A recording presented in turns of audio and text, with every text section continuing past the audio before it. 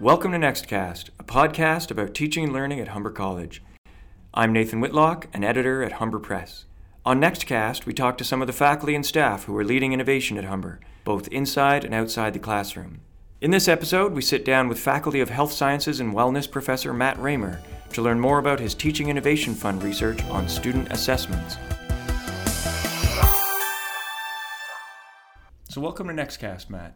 Thanks very much. It's great to be here. Well, I'm very happy you're here. I know you are very busy. And so I just wanted to ask you, what is it you do at Humber? Where you come from and what are you teaching? Well, I teach primarily human anatomy and physiology courses here at Humber with a bit of pathophysiology thrown in. I typically have larger class sizes as well, so sometimes 200 plus students all in one big room all together, learning together. So sometimes that's a challenge and sometimes that's an asset, I think, for the way that I teach my classes. I also teach in multiple programs, and I teach in the Bachelor of Nursing program, the paramedic program, the funeral service education program. So sort of a wide variety of students and student perspectives, which is kind of neat.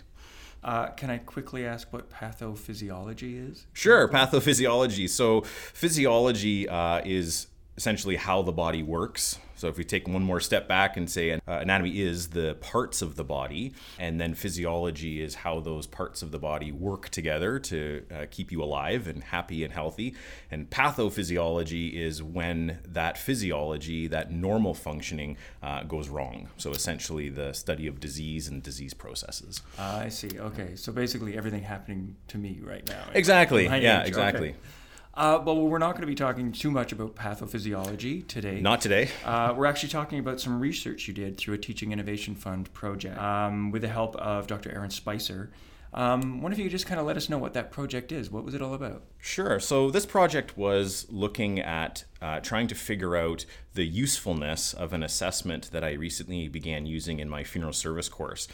So the assessment's called the one-to-one assessment, and I was trying to determine if it was actually helpful in helping students learn and retain the content, and then whether or not they found value in that assessment. And what made that question kind of pop in your mind? Why were you concerned? Were there problems with it, or was it going well and you just needed to know whether it's actually working? Yeah, so it's an interesting question, because I think a lot of times when we do assessments, we may not stop and think about whether or not that assessment is actually useful and is it doing what we think it's doing. So the nature specifically of the one-to-one is very resource intensive, because the one-to-one is essentially an assessment where we give the students a couple of topics or a couple of questions ahead of time, and they then take some time and prepare their answers. And then they meet with me one-on-one to be able to then present one of their randomly selected answers. So when I have classes of hundreds of students, and for this specific course there was 110 students in the course,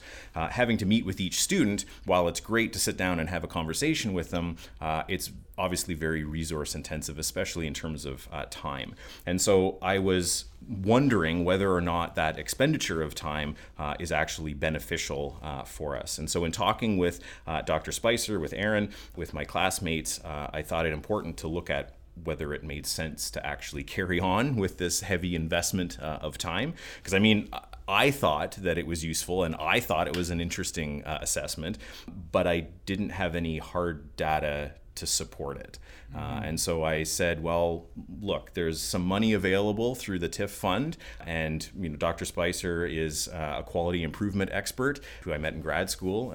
We became good friends, and so this is kind of her area of expertise, figuring out what works, what doesn't work, how can we tweak things. And so with her support and the support of the program coordinator for funeral service, Michelle Clark, I said, well, things are kind of all coming together here. There's some money for research, we have the expertise, so why don't we look at this and see whether or not it's actually useful. And when you started doing the assessment, when you started, speaking to the students, or were they willing to participate, or were they sort of, I already did the assessment, I don't really want to talk more about it? Right. Yeah, and that's an interesting question about how to get students to respond to your research, and how can you get them to actually do the survey, because typically we don't have very good response rates when we do surveys. The response from the students when I said, hey, listen, there's going to be this opportunity later on in the semester to give some feedback about this assessment specifically, for the most part, they were pretty excited, because I don't think that they often have an opportunity to comment specifically about specific assessments. And so yes, they have the student feedback questionnaires, which is kind of more broad and more general in terms of what the questions are, but to specifically be able to say, what did you like, what did you not like, what did you find value in for this specific assessment? A lot of the students said, wow, great, when is that happening? Like, how do I sign up for that? Can I, do it early, that kind of thing. So yeah. I mean, I find even when students do student feedback questionnaires, they will specifically zero in on, I loved our unit on blah. Right. I didn't like this midterm test or Exactly. that assignment. Yeah. They don't say, well, this didn't align with the learning outcomes as I read them. Right. They're Exactly. really specific about, these moments. So. Exactly. I also find sometimes for the student feedback questionnaires that you get people who either really liked a specific thing or really didn't like a specific thing, and those are the ones that are going to comment. A lot of the students, though, may not give you any feedback in terms of written feedback. They don't say anything about the assessments. They just say, oh, it was great, or no, I didn't like it, instead of, what specifically did you like? What didn't you like? What professional value? So I think for this survey that we did, or this research project that we did, we were really able to kind of zero in on those specific questions. And I think the students picked up on that they were going to have that opportunity, and then we're happy to help out. There must be a sense of empowerment to them if they're actually going to give you feedback on what you're doing, rather than just taking it passively and saying, I guess this is what we have to do in class. Exactly. The teacher told us. That's a huge thing. And in the research that I put into sort of the background of this project, and now that we're starting to write up this project for a peer-reviewed journal, that seems to be a major theme in assessments, and whether students prepare well for assessments or not is whether they find value in that assessment. And so if they can see the professional value, if they can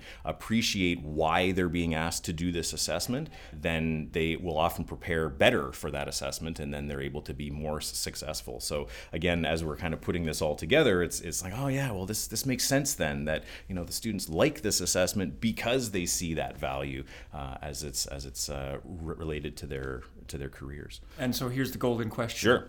What were the findings? Were people completely into that assessment, or was this a case of pedagogical pathophysiology? Right. To identify the, That's the right. damage. Problems, yeah. Ill parts. We did a couple of avenues of investigation. We did both quantitative investigation and qualitative. So the big thing that I want to highlight to start with is that statistically speaking, the students did better on one-to-one related content than they did on control content. So we asked them content questions that they covered in their one-to-one assessment at the end of the semester, and then compared that to questions that they answered on content that was not part of that assessment. And they statistically did better on those one-to-one questions, which then leads us to believe that they are learning that content better by having done that assessment. And that's backed up by the statistics, which is fantastic. So we have some sort of hard data now to support that. We also found that there was no correlation between when a student completed the one-to-one, either earlier in the semester or later in the semester, and their score on the survey content questions, which again leads us to believe that the students retained that content that they learned, regardless of how much time had gone by in our study.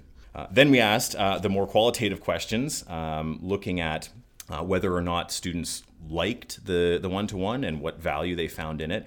And so we asked the students to rate their agreement with the statement that said, the one-to-one helped me learn the content from the 3 topics.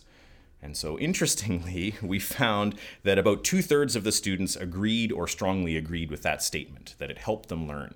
But 1/4 of the students strongly disagreed with that statement. Oh, okay. And so it was interesting then to say, well, hang on a second. 1/4 of you said that this absolutely did not help you learn, And yet we have the quantitative data that shows actually it did. It actually did help you learn that content. Right. So there seems to be a bit of a disconnect between what they think they learned from this assessment and what they actually learned from the assessment. So that's another interesting question that we could explore at some point. But the last thing that we looked at were some open-ended questions on what the students liked about the assessment, what they didn't like about the assessment, and what professional value they saw in this assessment. And so the students liked that the one-to-one helped them learn the content, the one-to-one process itself, the fact that it was oral, which was a bit surprising because we've heard a lot that students are really stressed out about oral exams. They don't like oral exams. They're not used to oral exams. But that turned out to be actually one of the themes that came out as being a positive from this study. And it also helped to motivate them to actually prepare better. So those are some of the things the students liked.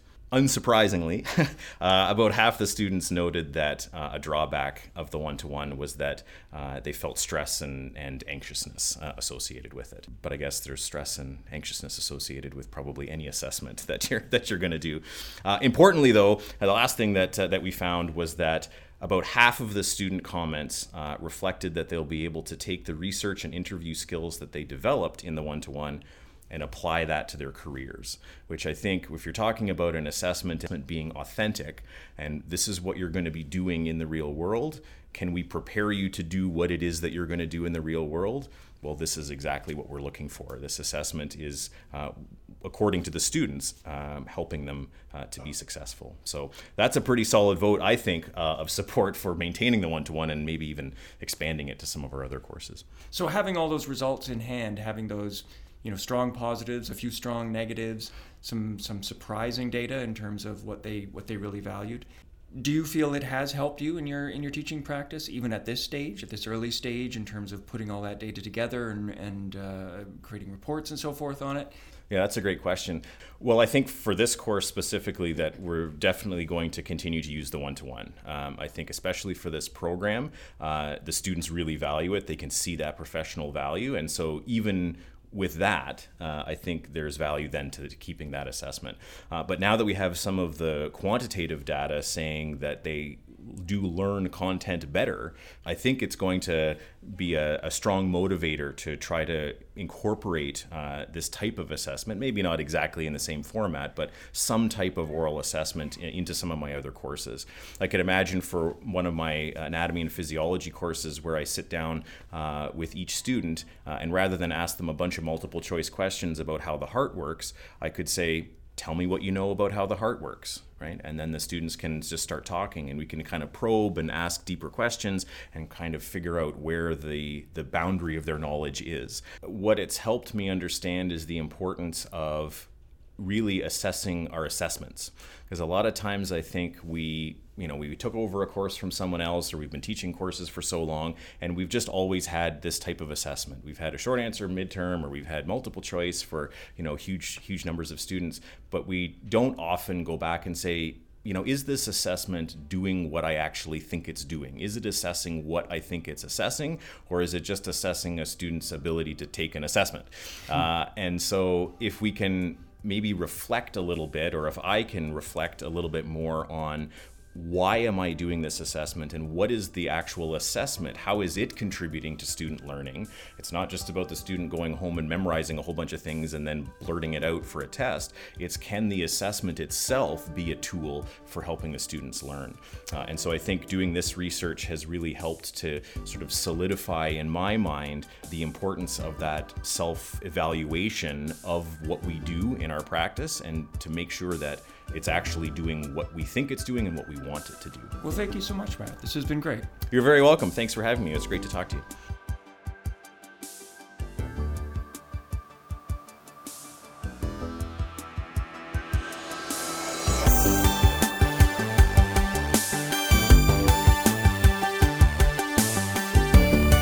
Nextcast is produced by Kristen Valois for Humber Press.